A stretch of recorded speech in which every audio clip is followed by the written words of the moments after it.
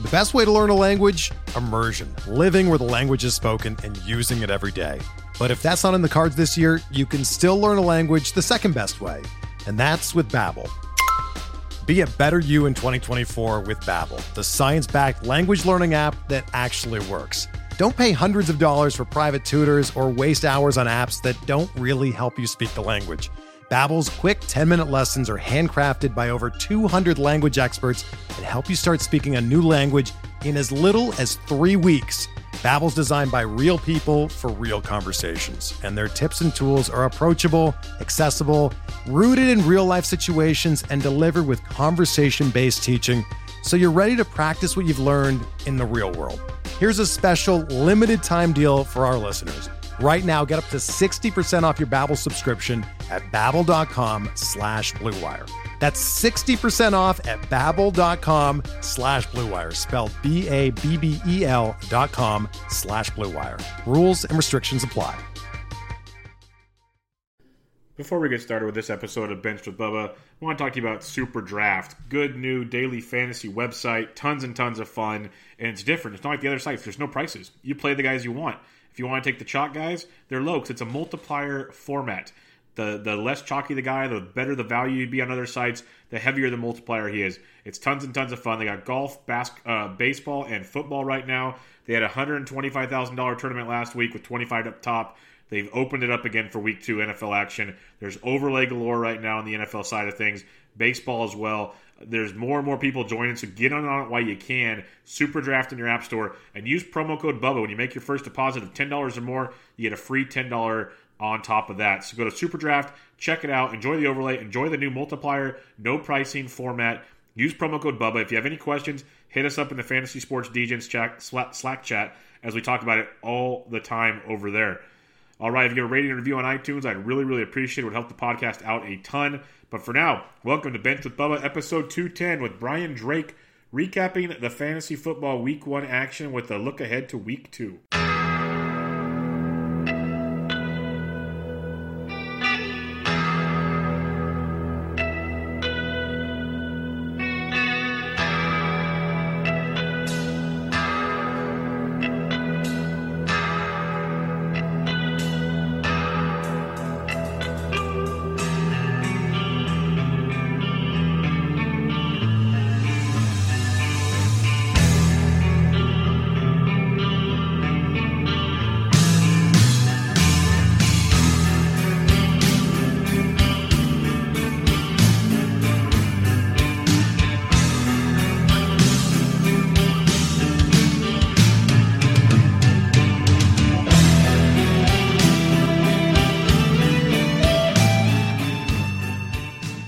Welcome back, everybody, to another episode of Benched with Bubba, episode 210. Going to recap the week 1 fantasy football action with a little look ahead to week 2 intermixed in all of it. In order to do so, I have a special guest, first time to the podcast. First, you can find his work over on the Fantasy Football Hustle podcast. He's on Twitter at Drake Fantasy. Brian Drake, how we doing, man? I'm doing real well. Thanks for having me in. I'm looking forward to talking about week 1 and getting into week 2. And it's crazy because now these weeks just start snowballing together, man. And before you know it, it's going to be week 12 and we're going to be going, oh my God, what happened to this season? Yep, so true, so true. It's like right when you think you figured you finished looking at the week behind, you're almost too late looking ahead. And it's just, like you said, the snowballs on top of each other over and over again. So content. And we'll get as much as you can. Twice, as I was saying, we won't focus as much on waiver wire like early week show since we're a middle of the week. Just kind of recap, but also look ahead at the same time. It'll intermix everything and give everybody what they need. Kind of a little twist of the norm, but a lot of the norm as well. So we'll get into that. We'll go over just the big games, not all of them, but we'll start. I'm a Dolphins fan, as many of the listeners know, and this is going to be a horrific season, as I'm very well aware of. I'm expecting the worst. I was expecting the worst. Not sure I was expecting a team to go for it on fourth down and fake punts and all that kind of stuff when they were crushing a team, but that's another story. The Ravens demolished the Miami Dolphins. Lamar Jackson was basically perfect. Perfect passer rating, was just torching everybody. They said they wanted to pass it more in the preseason. What are your expectations going forward with Lamar Jackson? Because he had a great Sunday. There's no hiding that. But it's also unrealistic that he could be that good every Sunday. What do you expect from him going forward? I think you hit the nail on the head right there.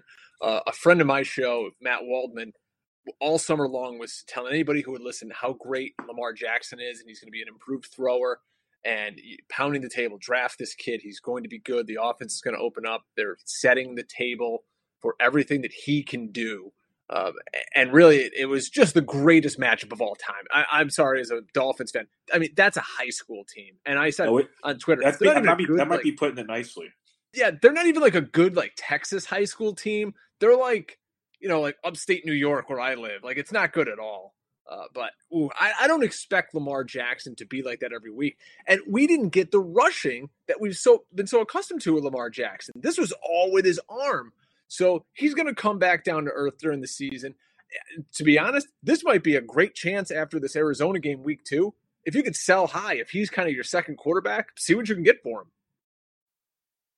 No, and that's a great point because he should ball out this Sunday as well at home against a very suspect defense that might have turnovers, setting up good field position. So it could be a big week. Yeah, then you can flip them and see what you need to fill on your roster after 2 weeks of injuries and what else. Maybe look ahead to possible bye weeks. If you have a hole on your team, you could definitely fill in some gaps. And that's a good call because he's going to be very good, but we need to rein it back here. We'll keep talking about it. This Ravens team is going to be good, but their backfield, they had a three-headed monster going there. Ingram got his scores. He played a little bit of a workhorse. You had Gus Edwards. You had so much going on back there. What are you doing with this Ravens backfield going forward? Because, again, they're not going to have this many kind of opportunities to feed everybody. It's interesting you say that because in my home league that I care about more than anything in fantasy football, I'm always scouring the waiver wire. And Gus Edwards is on the wire. And I just have this feeling at some point he's going to be really relevant in fantasy football because let's say Ingram goes down. I know everybody in fantasy Twitter is abuzz with Justice Hill, but Justice Hill is going to be more of a complimentary satellite back. He's not going to be the guy who's going to grind it between the tackles, 25 times. Ingram got 14 touches before this thing got really out of hand. He's still got all the goal line work. He's the back to own. If you own Ingram, I would absolutely want Gus Edwards as a high priority handcuff. Justice Hill kind of just mucks this whole situation up, and he's going to, I think, take a lot of the passing down work. I wouldn't mind holding on to him, but I don't see him as somebody who you're going to look at and say, like, he's Austin Eckler. He's not going to have that kind of impact if he was to be, the man in the offense. They're going to keep splitting this pie up. And, oh, by the way, the quarterback runs 1,000 times a game usually. Yeah, that was always my biggest thing is you have so many pieces there in one football. It's like the old basketball thing. It's these guys creating super teams. It's like, it's all great and all, but you only have one ball. So I don't know how you're going to make everybody happy here. And I'm with you. I think the Edwards call is great. We saw it last year. I do this every podcast, and it kills me because I drafted it. I've had to look it up on every show. I've drafted the guy everywhere last year for Baltimore. Who was the guy that was supposed to be the lead back? And it seemed like Gus Edwards and everybody else took over all the role there. It was Alex Collins, right? Yes, Alex Collins. I think I just permanently tried to get him out of my brain for what took place last year because I bought into him being the guy. Well, I like Ingram a ton, but I'm with you. Gus Edwards is going to get his. There's going to be a handful of games this year where he's going to probably shine. You're going to be like, if you're an Ingram owner, it's going to hurt. But at the same time, Ingram should be the guy with Edwards following. Justice Hill is an interesting dynamic. And you also nailed it. Lamar didn't run this game. There's going to be a lot of games where Lamar is asked to run, and that's going to crush your running back situation. So we'll have to see how that plays out. One last piece of talk for the Ravens. We already know Mark Andrews is a big piece of that. He came through on a fourth down conversion touchdown. Don't get me started on that one. But Malcolm Brown, Hollywood Brown, the rookie that a lot of people were big on, big play receiver out of Oklahoma, 4 for 147 and 2 scores, just took the top off of that defense. Big play guys are tough to play in fantasy because you need it to bust the big one. But what's your thoughts on Malcolm Brown? Because one thing Jackson did do in college a lot, he has no problem throwing it deep. Yeah, Hollywood Brown really fits Lamar Jackson's skill set quite well. I just can't feel comfortable putting a guy in my lineup who played 12 snaps. DFS, tournament, you want to win $1 million, God bless you. He's a great play for that. But I just can't see – this is a team that – I mean, how many balls did Lamar Jackson throw on the day? 20? I mean, maybe a crazy game script, but he's never going to have games where he's throwing 35 times, like a Phillip Rivers or something like that might. So, if you want to have him, great. Another guy, I think, if you got him and you can sell him high, by all means, go for it. We'll mention one thing about the Dolphins. Might be the last time to get mentioned on the podcast, recapping any game this year. I've always said don't trust the running backs. That's a muddy situation. But a team that's going to be playing from behind a lot, Fitzpatrick's going to throw it a ton. Eventually, Rosen's going to get there. He's going to have to throw it because he'll have no choice. Devontae Parker's always had a skill set, just an inconsistent one. He had 7 targets, 3 catches for 75. Preston Williams, he made everybody happy in the preseason. He had 5 targets, 3 for 24 and a score. And even in the tight end position, Gesicki had 6 targets, but only 2 for 31. If you had to take any piece of that receiving situation, I know Albert Wilson was a big name. Do you like any of those 3 guys, or are you just saying, you know what, leave Miami out of it all? On my podcast, the Fantasy Football Hustle, cheap plug right there, we talked about all 32 teams this week. We literally spent 8 seconds talking about the Miami Dolphins and jumped over them. But I drafted Mike Gesicki in the Scott Fish Bowl. I want him to have a good season. And I was big on Preston Williams. He's a big dude. He fits the profile of an ex-receiver. When has Devontae Parker ever done anything? So I think if I'm going to put a chip on that offense, it's going to be on Preston Williams. He's a young, better than anything, cheap guy that they can build around for the next few years. And Parker will be gone.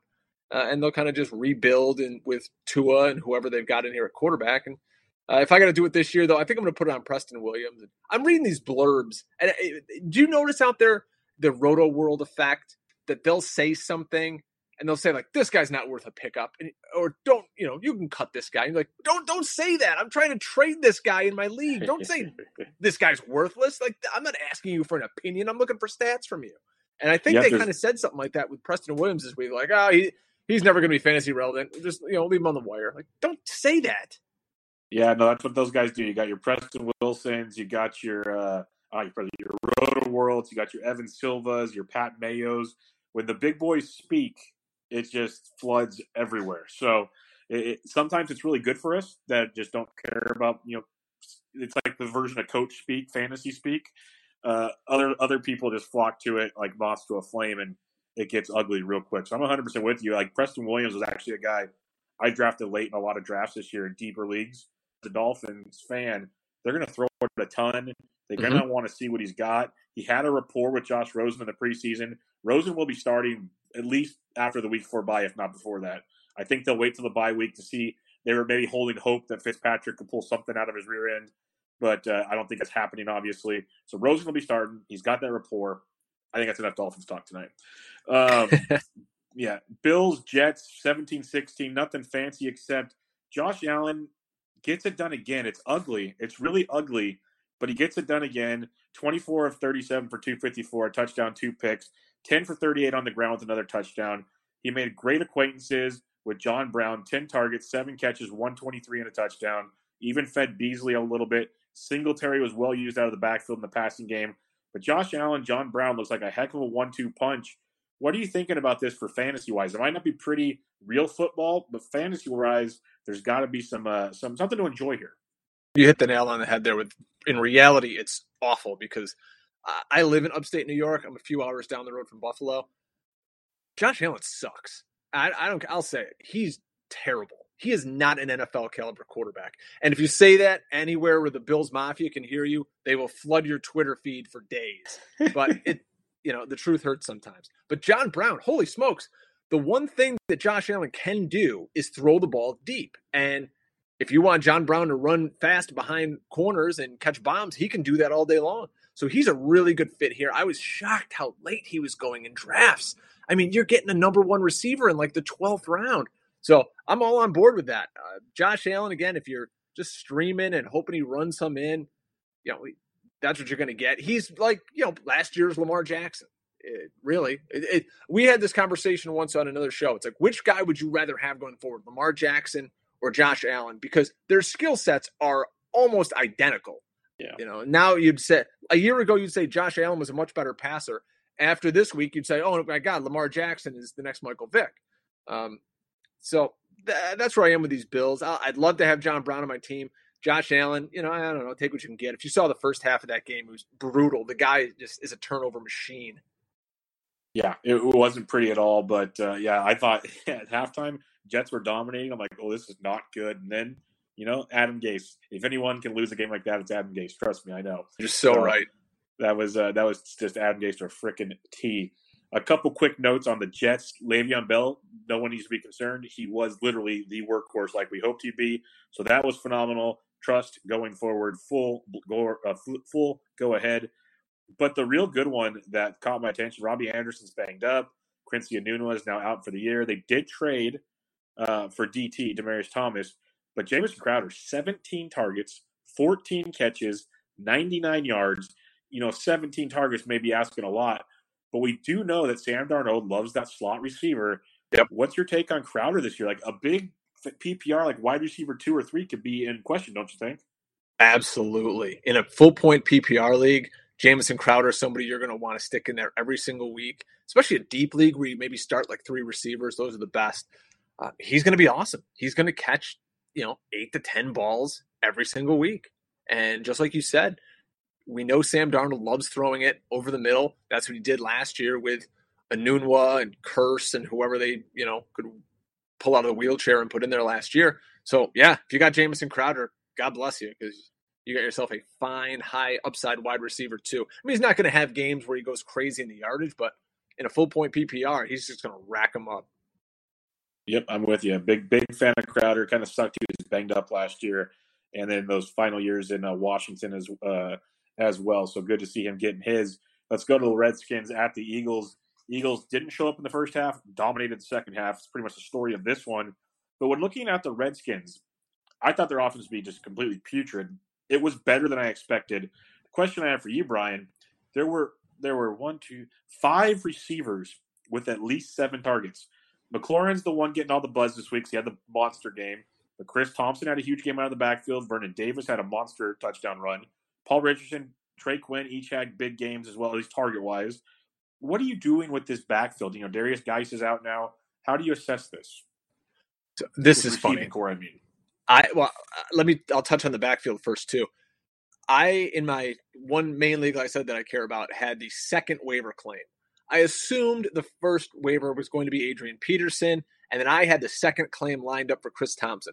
Just because, it's what you do. You say, well, I'm going to put a claim in for Peterson. What the hell? We'll see what happens. All of a sudden, I wake up this morning and I look, I got Peterson. And I was like, oh. Now I'm thinking well, maybe there'll be a trade market for this guy. He is a starting running back. Nope. Nobody wants this guy. He's very Frank Gore-like, where, it's like, okay, you're going to get, I don't know, 12 carries for 68 yards. So there's your 6.8 points. Chris Thompson, 2 of the last 3 years, I think has been a top 30 PPR running back. So that's a guy I'd really love to grab onto if you can get him. If you want to talk about their wide receivers, I'm a big fan of Terry McLaurin. Drafted him in the Kings Classic League out in Canton, Ohio, with one of my last picks. Thought he's going to be a really good player. He's a great route runner, really fast, and he's got a connection with Haskins as soon as he gets in there. So that could be something to watch for down the road. He's kind of the guy I'd want to own in that. I also love Kelvin Harmon. I think he's really good. If he gets on the field, he might be able to do something. Again, like we said with Miami, awful team, going to throw a ton. So, you don't want to have a piece of really bad teams, but hey, there's injuries, stuff happens. You got to have somebody on your squad. And, McLaurin for a 4th, 5th wide receiver, you could do worse. Yeah, no, that's the buzz. I know he went a lot of places this week. If he's still available, definitely worth a shot there. I think Trey Quinn's going to have some upside at times. I love Chris Thompson. Like you said, that's the guy I wanted in a lot of places. I've always been a Chris Thompson guy, but he's always hurt. But like I've been saying on my DFS show, if he's healthy, you play Chris Thompson. That's just the bottom line because they're going to throw it a lot. Darius Geis may have been dropped in a lot of leagues. I know in a few that I was in, I saw him being dropped. There's a very real chance he could come back in like 2 weeks. So, if he's dropped, go get him. Stack him on your bench. He has way more upside than Adrian Peterson does. No, that's a tremendous call there. I agree. I'd Geis sitting on my bench with the upside than have AP out there. I'm 100% with you on that one. On the Eagles side of things, they looked great in the second half. Miles Sanders busted a big run there, did some things. But the big storyline for me, and there was probably many others, but fantasy-wise, DeSean Jackson looked like he was 5 years ago DeSean Jackson. He was taking the top off the defense. He had 10 targets, 8 for 154, and 2 touchdowns. Is D-Jax back, Brian? Well, he was the easiest call of the week in daily fantasy sports. And I do a DFS show called Eat the Chalk, and you can find that on iTunes, just at Eat the Chalk DFS on Twitter. And I came out and said, because I'm a Philadelphia Eagles fan, I watch every game that they play. I've seen every snap for 15 years, 20 years now. And what they've been missing in this offense is that vertical element. They kind of had it with Torrey Smith during the Super Bowl run, and last year they didn't have it at all. That's why that offense was so compressed. And now that Jackson can take the top off the defense, you're going to see it open up things in the middle for Ertz. You're going to see Aguilar become more of a factor in the offense out of the slot. Alshon should be doing his thing on the outside. You've got 5,000 running backs that Doug Peterson likes to play. So you're not going to get this stat line from D-Jax every week, but he absolutely has a rapport with Carson Wentz, and they're going to take shots to him, no question. There's not going to be a week where they don't throw one deep to him. So he's a great wide receiver 3, because if he hits, man, he's going to hit big. Yeah, I'm with you. He's a big upside guy. Would you rather have a guy like Jackson or Hollywood Brown? Oh, Jackson all day long. Okay. So Better offense.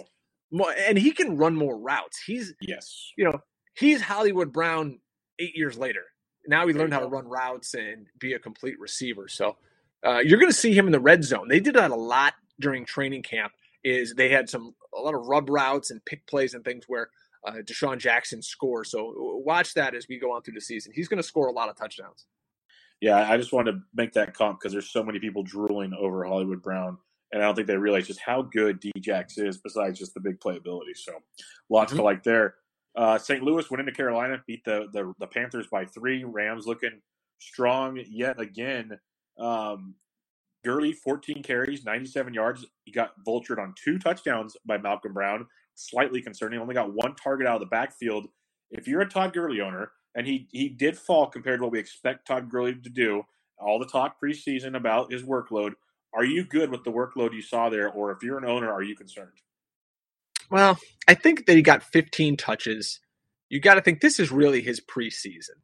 He didn't play at all during the 4 preseason games. So he got 15 touches in a PPR. He caught a ball. He got you, 10, 12 points, whatever it was. I mean, I'm happy with it. I'm still nervous as hell to have him on my roster, but I don't think Malcolm Brown is going to become an every week thing. And hey, remember a month ago when everybody was drafting Darrell Henderson like he was the handcuff and he was going to have this huge role? What happened? Where was that on Sunday? Yeah, that was the surprising part. It's like, okay, if he's going to get vultured, why isn't it Darrell Henderson? Yeah.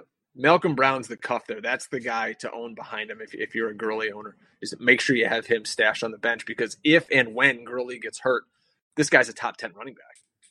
Yep, in a big way. So something just to keep an eye on as always.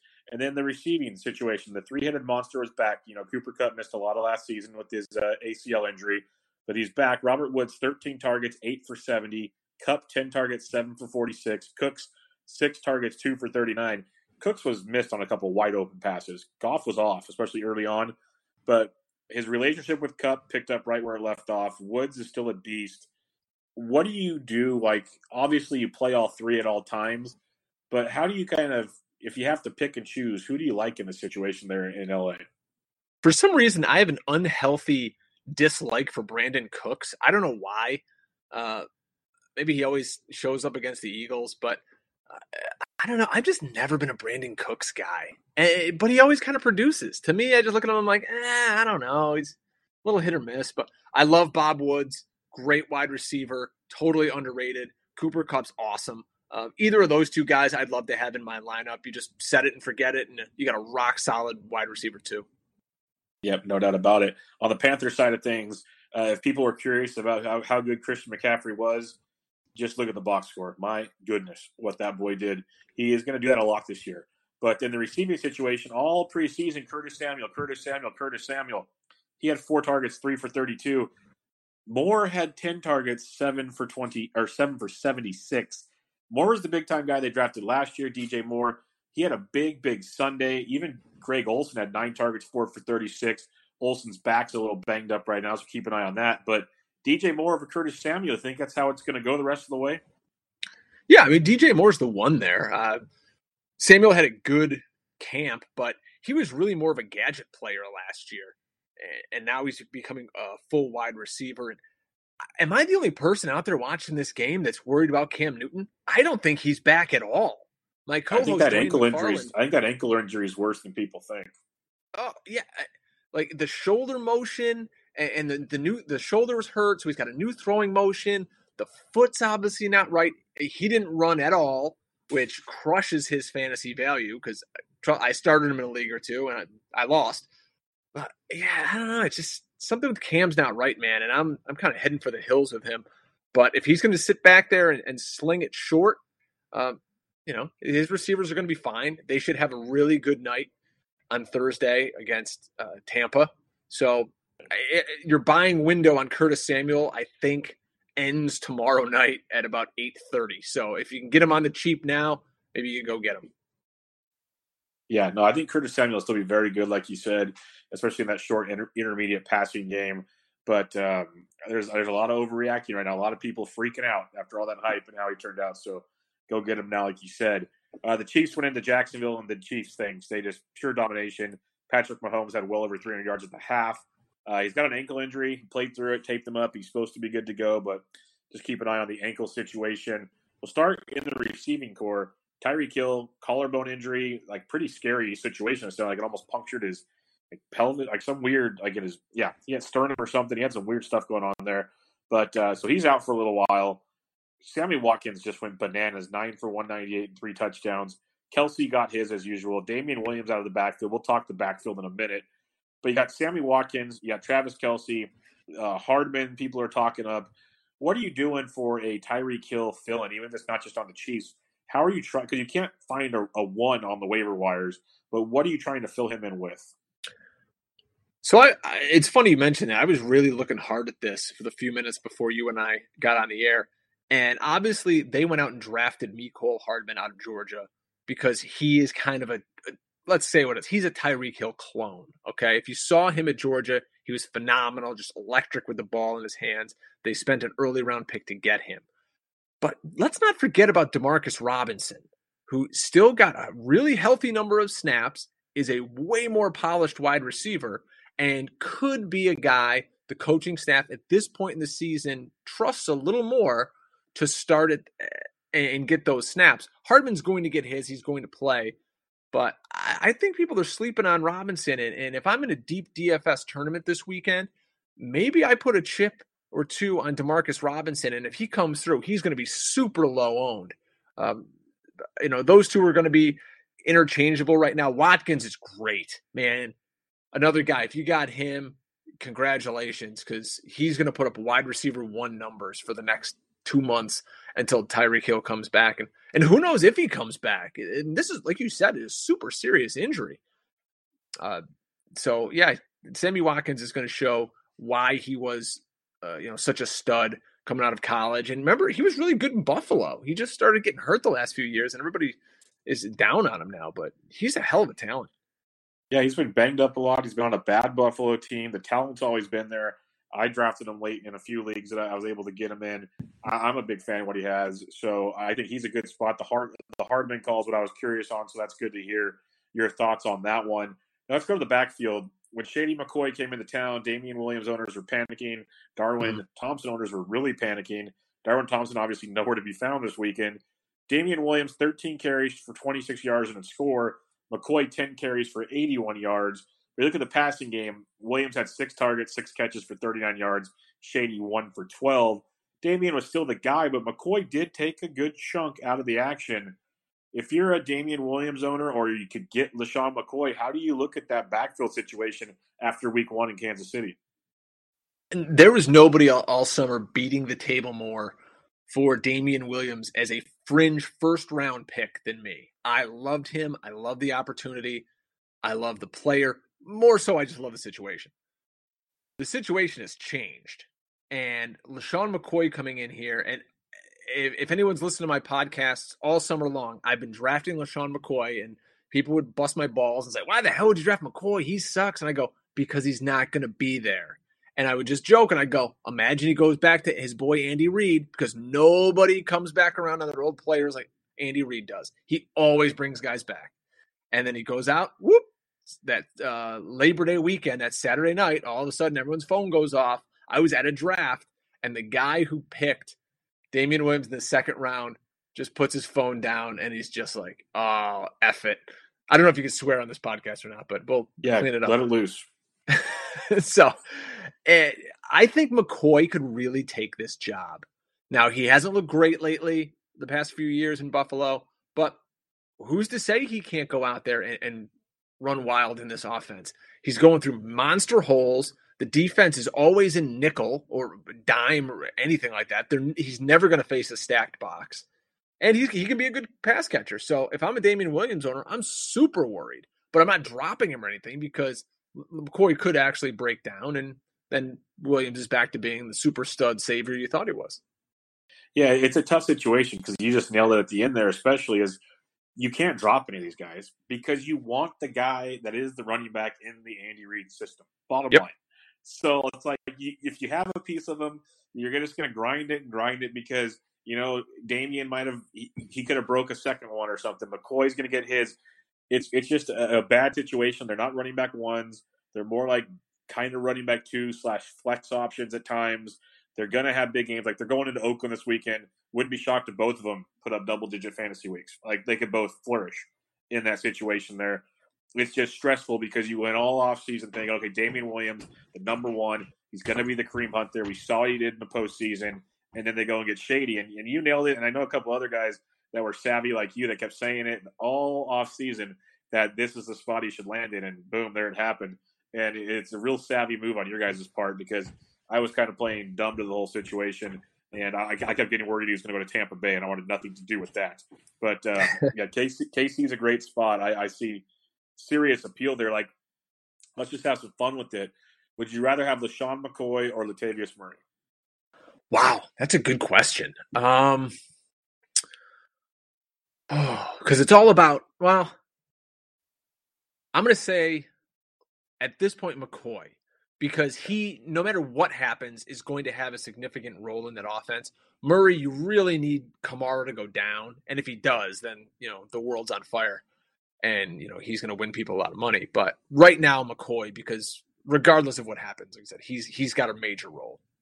Okay, that's like the first one that really stood out. There's other ones, like you got Madison in Minnesota, but Cook's the guy, but Cook can break down, and then the world's on fire there.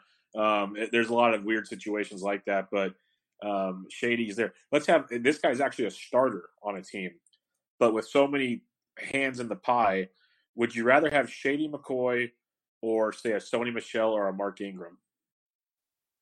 Mark Ingram I'd have over all of them. I own Michel in a big league, and I'm petrified now because what the hell's going on with all this Rex Burkhead nonsense?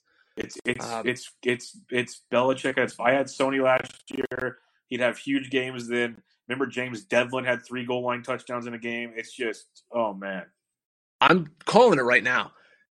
If you're playing DFS this week, put Sony Michel in a couple of lineups because they're playing Miami. They're going to boat race him, and this is the week no one's on him, and he scores 3 touchdowns. Yeah, I just got done talking about it on my DFS show. I said, when he did go off last year, it was in games they won by double digits because he got over 20 carries, which usually got him over 100 yards and like multiple scores. Like, he just goes off because they just feed him because they don't want Tom Brady getting sacked and hurt. Like, the only thing that's going to stop it is they want to make a point because they always struggle in Miami and don't think Bill Belichick doesn't know that narrative. So that's the only thing I'm concerned with. And if Antonio Brown does play, they love to showcase their guys in early games. Like when Gordon came back, they made a point to throw it to him in the end zone. That could happen. But then again, we just saw the Ravens have everybody succeed because they scored 60 points basically. So couldn't you totally see, because it's the NFL, whenever you think this is a mortal lock and everyone's on something, it never happens. So what if the Dolphins win this game? I tell you right now, they could. I'd take the Miami plus 19 on a heartbeat. I'd take that in a sec. Like, I understand they just got boat raced, and I understand it's crazy, but like you said it right at the beginning of that, it's the NFL. Craziness takes place, especially for a home team in a conference matchup, a rivalry matchup. 19 points. I don't care how bad you are. That is crazy talk. Yeah. What if it's super hot down there? I don't know what the forecast is, but what if it's really hot or it's really rainy? And then those are all big factors. And then who knows what this AB nonsense has done to the team? You see all day today, players on the Patriots are talking about it, so it's taken away from their game plan because they're talking about Antonio Brown. Yeah, it'll be interesting to see how all that plays out. Trust me, I'll have one of my eyes peeled onto that game for at least a quarter or so. So we'll see how that goes. Last piece of this Jacksonville game, Nick Foles broken collarbone. It sucked. At least he got a big touchdown to DJ Shark on it. But Foles out for the year, and Gardner Minshew, the stash, the just awesome guy that every day has got a new Twitter video that just makes you laugh. And he was actually good. And the people forget he was almost a backup at Alabama. He flung it all over the field at Washington State. He played really well in this game. Now, is that going to work week in and week out? Who knows? But what's your thoughts on just this Jacksonville offense? Because we had kind of high hopes with Nick Foles there. Now with Minshew, it gets a little more cloudy. Have you seen the pictures of him on Twitter and what he looks like? Amazing. It's amazing. Some guy had a great tweet. I retweeted it. It just said, Gardner Minshew is a used tire salesman. And he just looks like this like weird like porn star / guy you'd see at a bar at like 3 p.m. Like, hey, God bless him. But he looks better than a rookie should. Like, he played really well in the preseason. He got a lot of reps, and he looks pretty good now. You know what always happens in these situations, too, is the guy who was the backup, who does he target? The guy who was second string with him. Yep. So maybe it's a Chris Conley, somebody who is running with that second unit is his, binky, and that's what he's used to going to. So maybe instead of going to D.D. Westbrook, or everybody thought with Nick Foles, maybe he's really high on Chris Conley. Who knows? But we see that happen in football a lot. I don't know if there's going to be a super big drop-off. They're a team that's going to run the ball a ton and try to get by with their defense, which isn't the same defense from 2 years ago, not even close. So, I think he'll be fine. I know in the Scott Fish Bowl, people were dumping their entire fab budget on this guy. Really? Oh, yeah, because it's, quarterback premium league.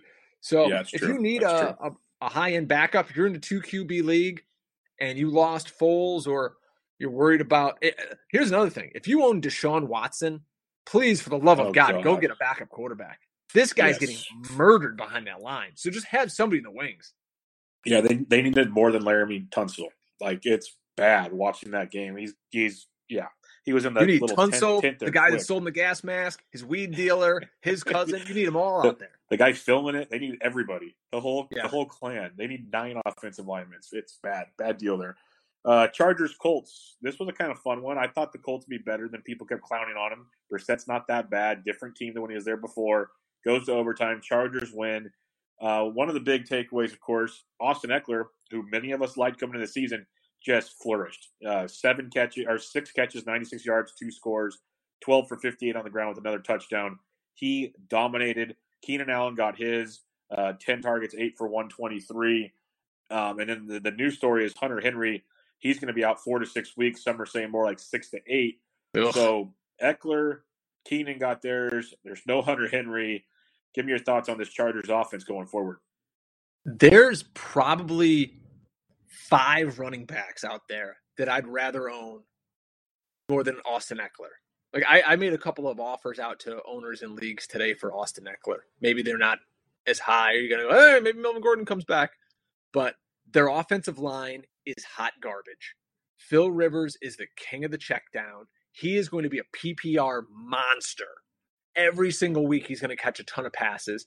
And look at games last year when Hunter Henry was out. Their running backs caught a boatload of passes. And it's going to be the same thing. Mike Williams is banged up now. They have nobody. It's Keenan Allen's going to catch 60 balls.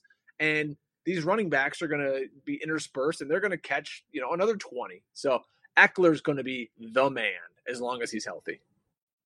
Yep, I'm with you. I think he's a gold mine back there. And with no Hunter Henry now, it's the Eckler and Allen show. They're going to get fed over. Wish I had more shares, but Yeah, it's going to be wild. The Colts side of thing, Brissett didn't look bad. Marlon Mack went crazy. Going forward, do you expect more of the same or better for Brissett?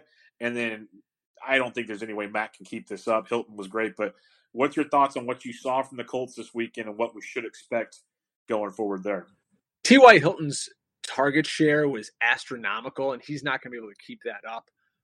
You've lost what the hell? His name escapes me now. The Funchess out for the season now. So he's banged up. Maybe Deion Kane or Paris Campbell slides in at that second spot, but you don't want a secondary option in an offense where they're playing hide the quarterback. So, I mean, Marlon Mack, I've never been a fan because I don't like running backs who don't catch passes, and he doesn't catch them at all. Like, he's allergic to catching passes. So, I mean, I guess the game script was good enough where he could get the touches, but I don't know. To me, I know their offense is going to go through him because they want to keep the ball out of Brissett's hands, but I don't know. He just doesn't excite me. He doesn't really do anything for me.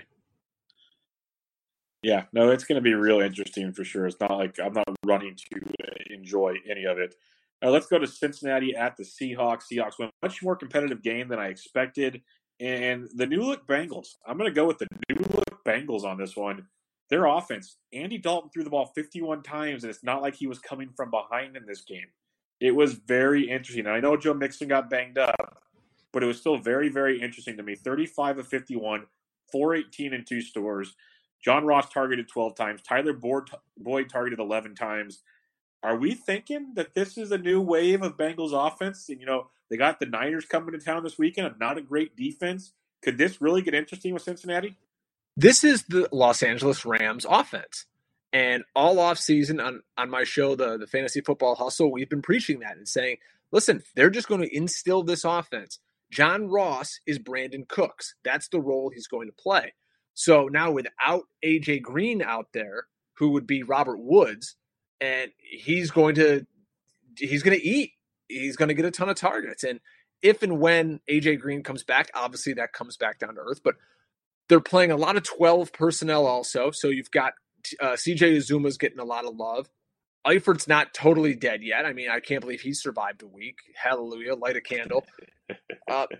This is an offense you shouldn't really sleep on. I think Andy Dalton is a guy in two quarterback leagues, or if you're just streaming a quarterback, he's totally viable. If you remember a year ago, before he got hurt, he was really good. He was like a top 8 guy.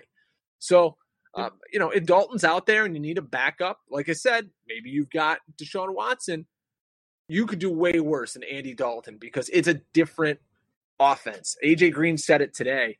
Not A.J. Was it A.J. Green? One of their guys I saw online today talking about it. And he just said, he goes, this is like the best offense we've had here in years. And it looks great. So I'm a fan. I like what they're doing. Maybe Mixon doesn't play this week, but Gio Bernard can jump right in there. And it's just going to be more of the Andy Dalton show.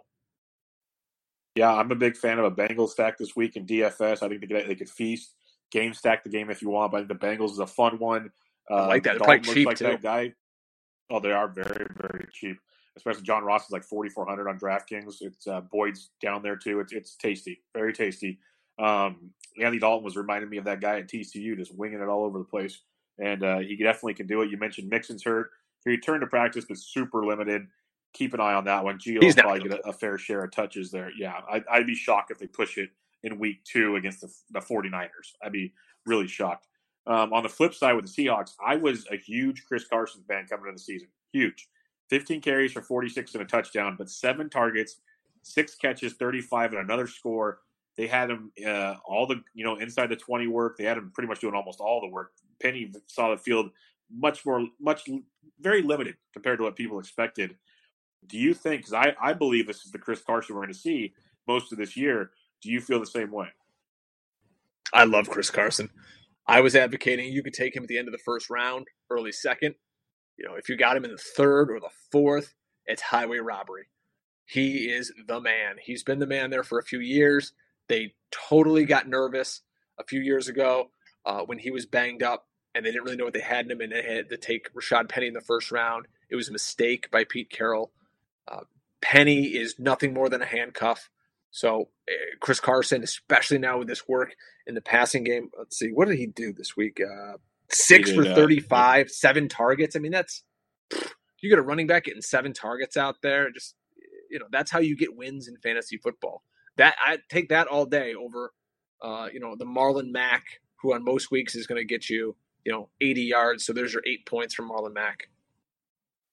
Last question I have on the Seahawks here. Everyone was in love with Tyler Lockett. He was doubled up a lot.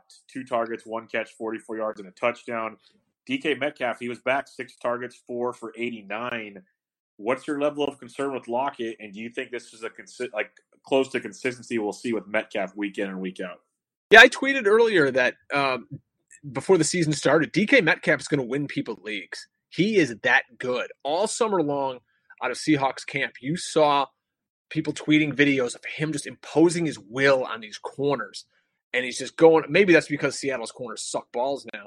But, he's making plays out there. This is the kind of guy you want. He's big. He's strong. He's fast. He runs like a gazelle. Yeah, give me a piece of this dude.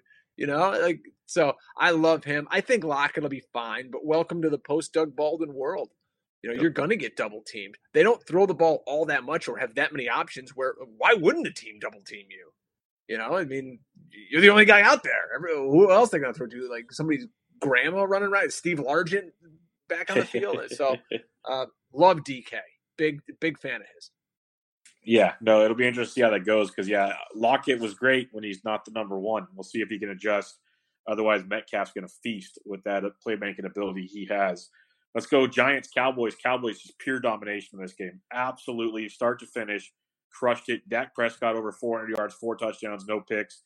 Zeke got eased back into it, still had a good game overall. Michael Gallup, 7 for 158. Cooper, 6 for 106. Cobb got his. It was beautiful all around on the Dallas side of things. Going forward, I'm a big fan of what they're going to do. I think the new play calling and everything is going to be consistent. Zeke might get a few more touches, but overall, they still ran the ball 26 times between Zeke and Pollard. So I don't see that changing too much unless it's a crazy game script. What are you thinking with Dak and Gallup and Cooper and company? They're going to kill it. I'm pissed I don't have more Dak Prescott out there. He was on a waiver wire in the league, and I'm like, I can wait, and I can scoop him up. And then, what always happens, 5 minutes later, some asshole comes and takes him from out from underneath you.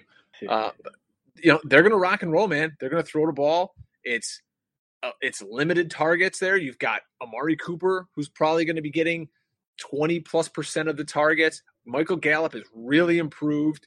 You could start him as a wide receiver 3 every single week, I think. Cobb underneath, I'm not as keen on him. Witten is a glorified offensive lineman back there.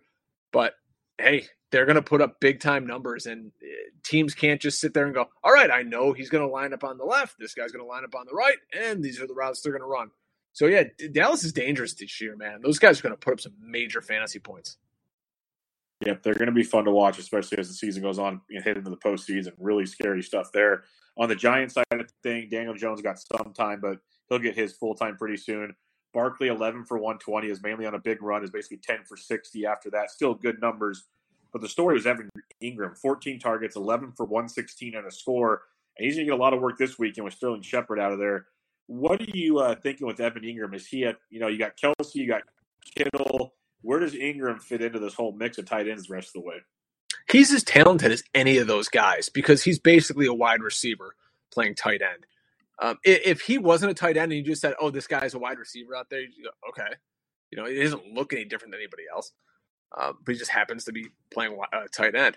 So he's awesome as long as he's healthy and they have no other options because the GM there is incompetent and just wants to sign 58 slot receivers. So yeah, he's gonna crush it. If you got him, you're sitting on a top 3 tight end. I love it. Lions Cardinals finished in a 27-27 tie. There's TJ Hawkinson went nuts. Amendola got his. Those are beautiful. Fitzgerald had a huge game. I was a big fan of him all off season, saying a rookie quarterback is going to love that big weapon. David Johnson was used like David Johnson in the passing and the running game. All great stuff there. The one question I have for you, what did you think about Kyler Murray? The first half was dreadful. The second half looked much, much better. What do you think we see? Everybody talked about Kyler Murray and Cliff Kingsbury like they were going to reinvent the wheel and show us things that we've never seen before in football, and that just didn't happen. He's a really good player. He's got tremendous accuracy. He's got a lot of poise, and he can make NFL throws. He's 1,000% better passer than a Josh Allen or even Lamar Jackson. This kid, you can just look at the ease that it comes out of his hand. He's got to learn to read defenses. He's got to learn to know what's in front of him, and he's going to take off and run a lot. He's young, and that's what he's going to do, and hopefully he stays healthy. But I like the kid. I think he's super fun. I want him on a roster if I can get him, because there's going to be weeks where he scores hella points, and you're going to be loving life. But and the other thing, the team sucks, so they're going to throw all the time. The line's porous. I'm worried about David Johnson unless he's catching 10 balls a game.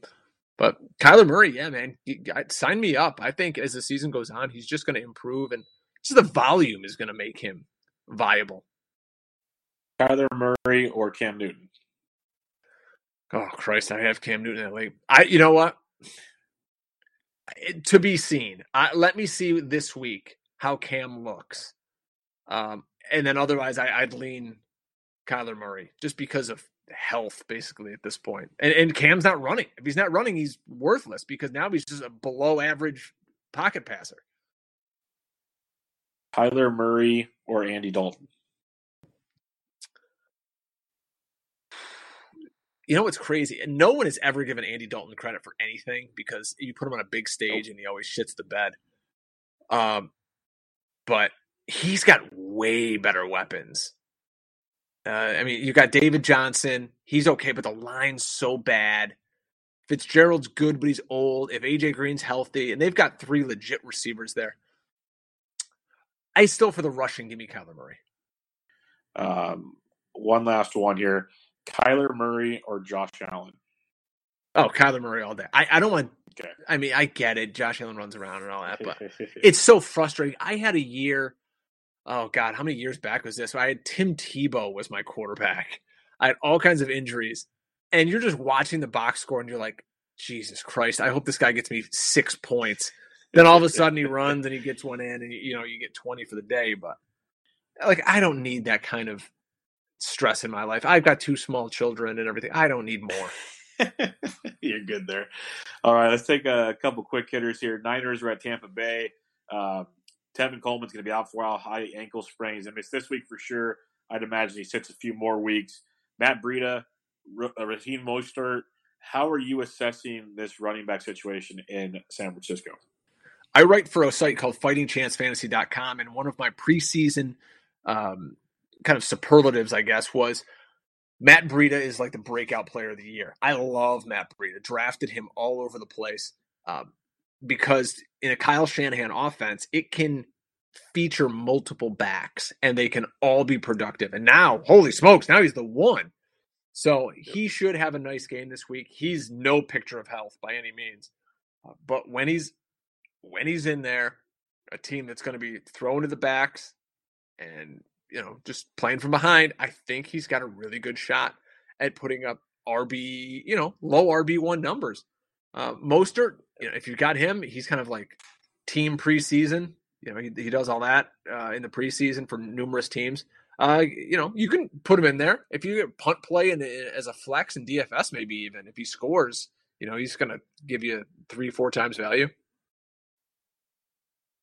Yeah, he's real cheap in DFS this week too. I could see that being a popular play, but a good one in GPP for sure. The Steelers. 2 questions for you here.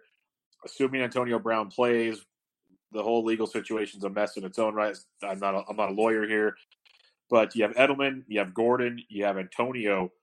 If on a week-to-week basis, I know it'll differ based on the matchup, but just in your head, like not in the top-tier situation, not in the worst, kind of like an average situation, how do you assess those 3 receivers on fantasy? I think Edelman you always put in the lineup because the offense is designed that way. I listened to Charlie Weiss talk about it. He's like, I'm the guy that built the offense. It starts from the inside and goes out. So Edelman every week is in there. Gordon, who I own in a few spots, it worries me. I'd be lying if I said it didn't. Why is no one talking about the fact that Antonio Brown, who is obviously a complete fucking moron, like, why can we just say he's going to come into this offense and pick it up from day one? We've seen Chad Johnson and other really esteemed wide receivers go into this place and fail because they couldn't pick up the Patriots system. Why do we think he's going to come in with no training camp at all and just be a wide receiver one? It could easily not happen at all. Very, very true. It's a very, very valid point that no one's saying, and I hope you are correct with, because I have a lot of Josh Gordon, and I was just like you. I was not happy about that situation. So yeah, quite terrified. It's scary. On the Pittsburgh side of things, that might have been one of the worst Pittsburgh Steelers games I've ever seen them play in the Big Ben era. It was bad. They're lost. I have confidence in James Conner. I'm not worried about that. Juju did not like getting double teamed. He made it work, but he did not like it. Everything was getting dropped by Moncrief. James Washington didn't do much either. I expect him to bounce back. I actually like him as a GPP stack this week in DFS at home against the Seahawks. Do you have confidence in this team bouncing back, or are there areas to really be concerned? Well, I think they're lost because, they don't have the dynamic playmakers that they had before.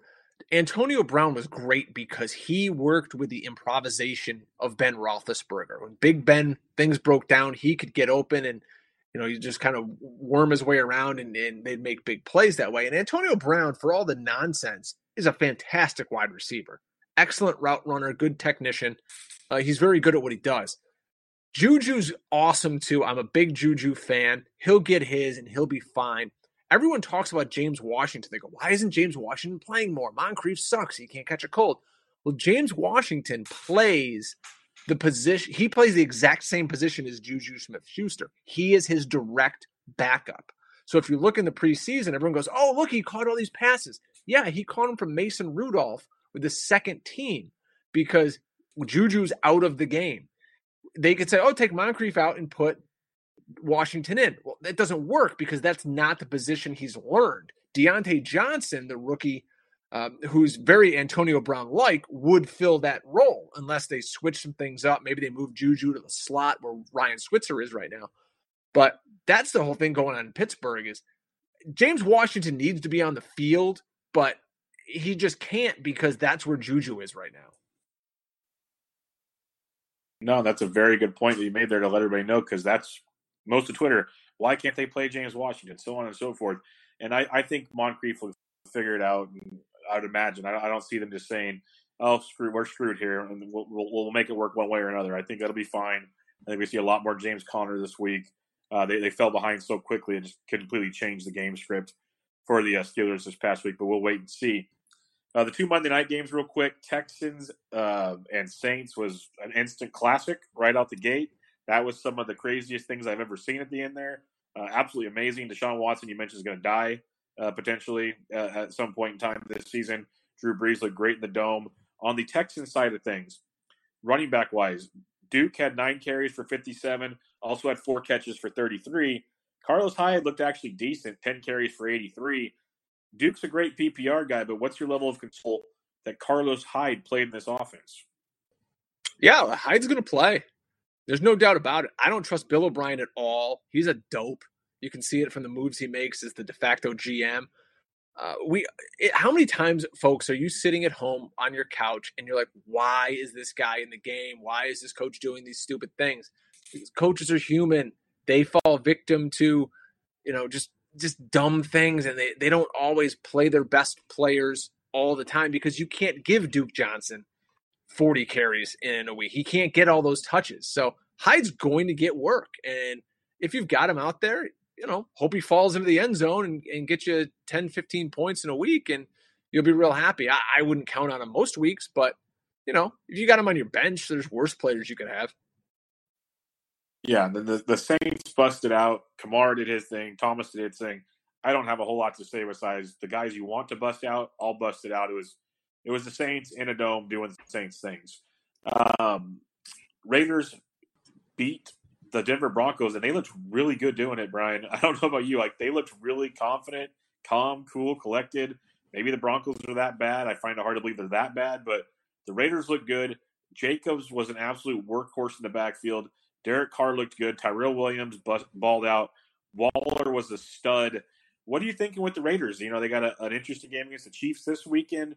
Are we going to see a better Raiders team than we expected, especially fantasy-wise?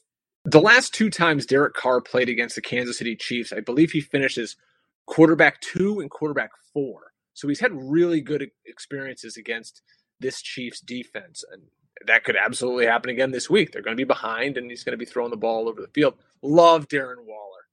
I bought into the preseason hype, drafted him in a few spots.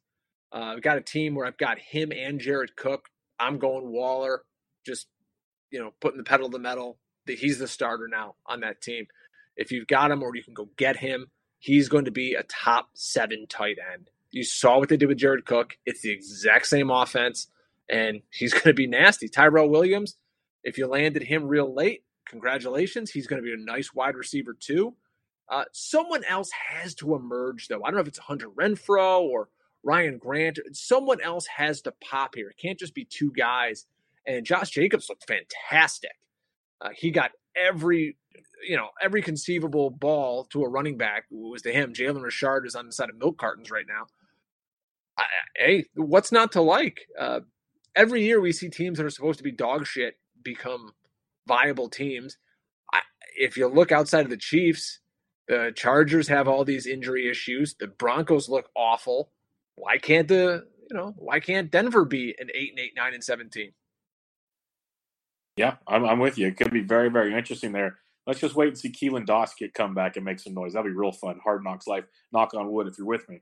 Last but not least, any final thoughts on week 1 that we might not have talked about that kind of stood out to you when you went back and recapped the week? A lot of the guys who were scoring, it was a lot of big shot play guys. John Ross, Deshaun Jackson, guys who can go deep and they're just catching long bombs. They always say the defense is ahead of the offense early in the season, but it looked like these offenses are just firing away these deep shots. And if you connect on them, then, hey, there you go. But the offenses still, to me, look really bad. Most of these guys aren't playing in the preseason, like a Wentz and a Goff. So they're going to get better as the season rolls on. Don't panic with your fantasy teams out there. If you had a guy, remember last year, Matt Ryan and Travis Kelce had horrible week 1s. They were fine at the end of the year.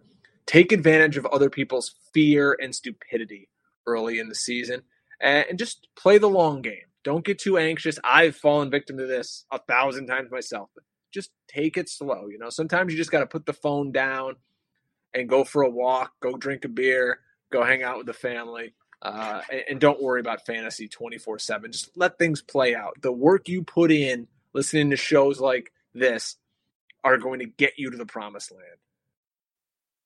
That is some very, very sound advice. Good stuff there. Great analysis, as coming to expect from Mr. Brian Drake here. Before we wrap it up, why don't you plug all your podcasts, the good guys at Fighting Chance that are good friends of the show, and Twitter, all that good stuff. Let everybody know where they can find you. Yeah, check me out on Twitter at Drake Fantasy, like the rapper, but with much less talent. You can follow my show at FF Hustle. I do that with Dwayne McFarland. He's a writer for Matt Waldman, RSP.com, and Football Guy, so he's super smart. I just kind of tee stuff up to him all week. So we do the Fantasy Football Hustle. I write stuff over at FightingChanceFantasy.com. Ryan Hallam and the guys there, they're great. Some of the best people I've ever met in the business. And I do a new DFS show, which I'm going to be taping like 30 seconds as soon as I hang up with you here. It's called Eat the Chalk. If you go on iTunes or whatever, just type in Eat the Chalk. It comes up. It's like one of the top 20 returns. I was shocked when I saw that today for having only an episode. At Eat the Chalk DFS is the Twitter handle for that show. And thanks so much for having me, man. This was a lot of fun. I appreciate it. Thanks for joining me. I'm glad we could make this work. I've been following you for a while. I love what you got going on over there. Keep up the good work on your end, and we'll definitely do this again sometime. So thanks for joining me. Thanks, man. All right, everybody. This was Bench with Bubba, episode 210, recapping the fantasy week 1 action with a look ahead to week 2 with Brian Drake. Catch you guys later.